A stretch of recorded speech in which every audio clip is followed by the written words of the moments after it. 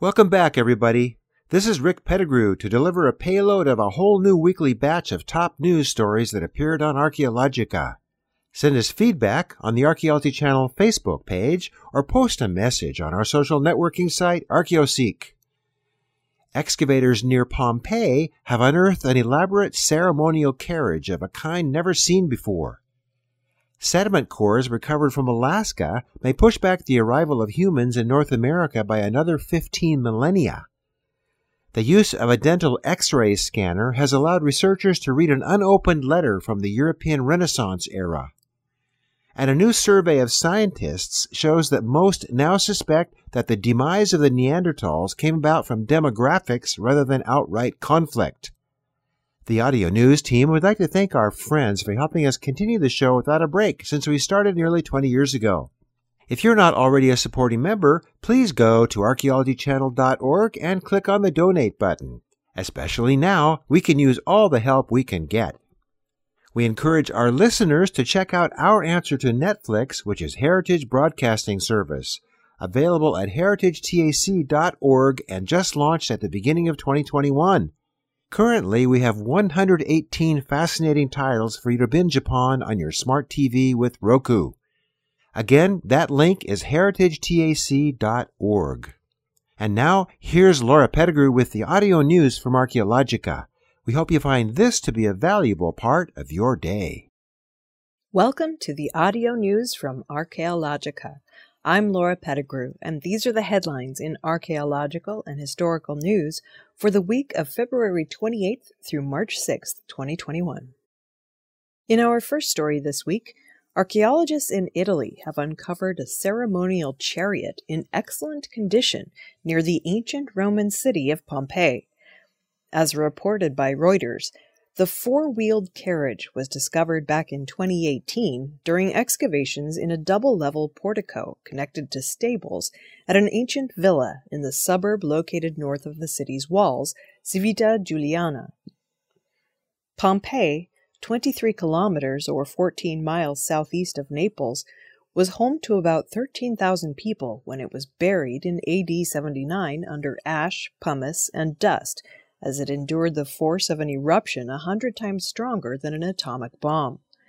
The eruption preserved the remains of many of the city's residents and buildings.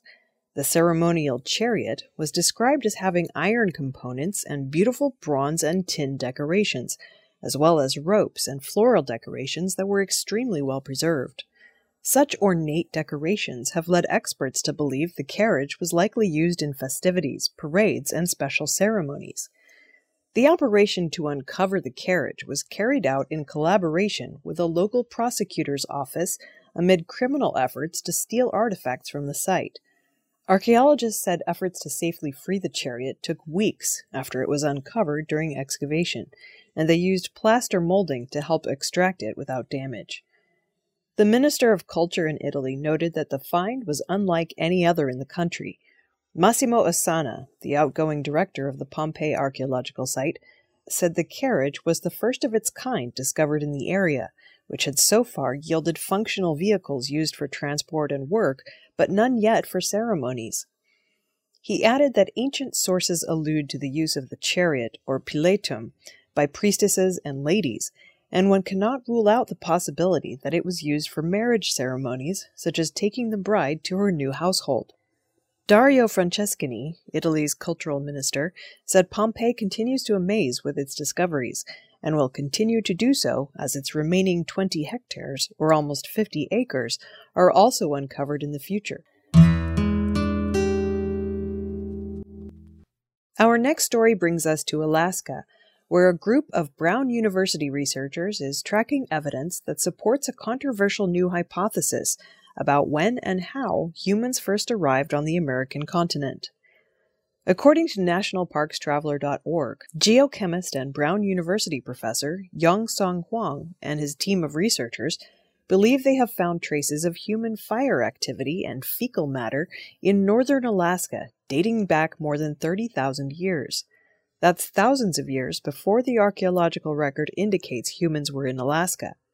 For the last several decades, a common belief has been that humans first arrived in North America from Asia, across the Bering Land Bridge, much of it now covered by the Bering Sea, approximately 15,000 years ago toward the end of the last ice age. These people then spread out over time to become the many indigenous groups across both North and South America. At the same time, our concept of the Ice Age landscape has evolved. According to the Beringian standstill hypothesis, the Bering Land Bridge was more than a bridge. It was part of a landscape long inhabited by humans. This concept holds that humans populated Beringia, ranging from northeastern Siberia to northwestern Canada, for thousands of years before moving south through the Americas. The Brown Project was funded by the Shared Beringian Heritage Program in 2018, following climate-focused research on Alaska's North Slope that uncovered evidence of fire in the area dating back to the last glacial maximum around 30,000 years ago. Researchers hypothesized these fire samples are a result of human activity. Using organic geochemistry, researchers retrieved samples from the Seward Peninsula in northwestern Alaska in search of chemical evidence of human fecal matter and fire during and preceding the last ice age. They found that sediment cores from Lake E5, about 100 miles north of Wiseman, Alaska, contained biomarkers linked to human feces all the way back to its oldest layer around 32,000 years ago. Similar sediment records taken at Burial Lake in the Noatak Natural Preserve found similar evidence of fire and human feces. These findings support the hypothesis that humans were present and burned fires in Beringia during the last glacial maximum. Now, researchers are sampling sediment from the second-to-last glacial maximum more than 150,000 years ago, when there were almost certainly no humans in the area. A lack of similar evidence of fire from that period would tend to link the more recent findings of fire to human activity and to further support the hypothesis. Even so, it would not necessarily show whether those humans comprised a permanent population, or one that was simply passing through. Though the final results will not be published for several months, this research will certainly help us better understand ancient Beringia's climate and contribute to the debate about humans' arrival in North America. In our next story, a large and multidisciplinary international team of researchers has read a letter from Renaissance Europe without even opening it. As reported by Queen Mary University of London News, an X-ray scanner used in dental research allowed the interdisciplinary research team to virtually open and unfold a 300-year-old sealed letter. According to Professor Graham Davis and Dr. David Mills of Queen Mary University of London, the highly sensitive X-ray microtomography scanner was developed in dental research labs at their university and is typically used to produce 3D images of the inside of objects. The scanner, designed to have unprecedented sensitivity for mapping the mineral content of teeth, could also detect particular inks in paper and parchment. Because of this, the machine was utilized to scan a batch of unopened letters from a 17th century postal trunk full of undelivered mail. The letters were sealed by letter locking, a cryptographic process quite common before the use of modern envelopes, in which the sender folds and secures a sheet of paper in such a way that it becomes its own envelope. Until now, letter packets could only be studied by cutting them open, often leading to irreparable damage to the documents. The use of the machine allowed researchers to read a letter dated back to July 31st, 1697. In it, Jacques Sénac requests that his cousin, Pierre Leperce, a French merchant in The Hague, send him a certified copy of a death notice of a man called Daniel Leperce. The full letter sheds light on the day-to-day concerns of a person in a turbulent period of European history. The team has learned that letters can be more revealing when left unopened. In addition to the contents themselves, analyzing how the letters were folded can also teach us about the cryptographic processes of the time. This research is published in a recent edition of the journal Nature Communications.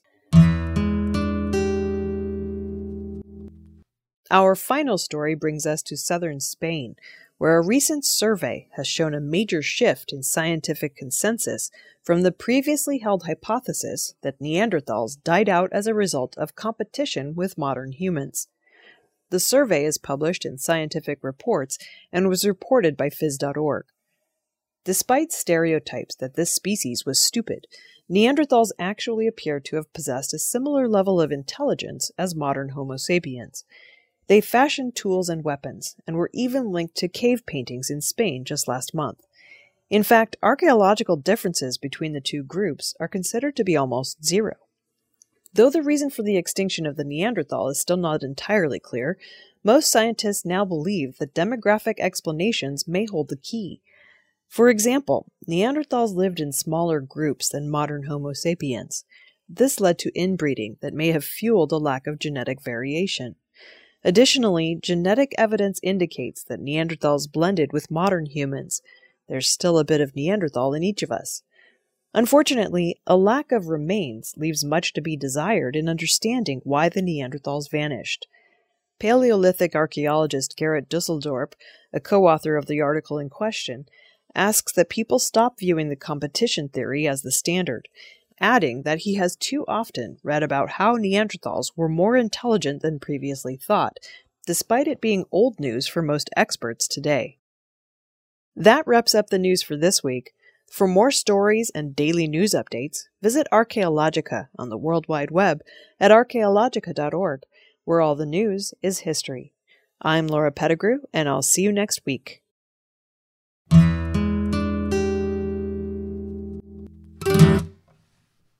This has been the audio news from Archaeologica, presented by the Archaeology Channel. Be sure to check back with us next week for our next edition. You can spread the word about the audio news by clicking on the Share This link on our audio news webpage, or just by telling your friends. Thanks very much for stopping by.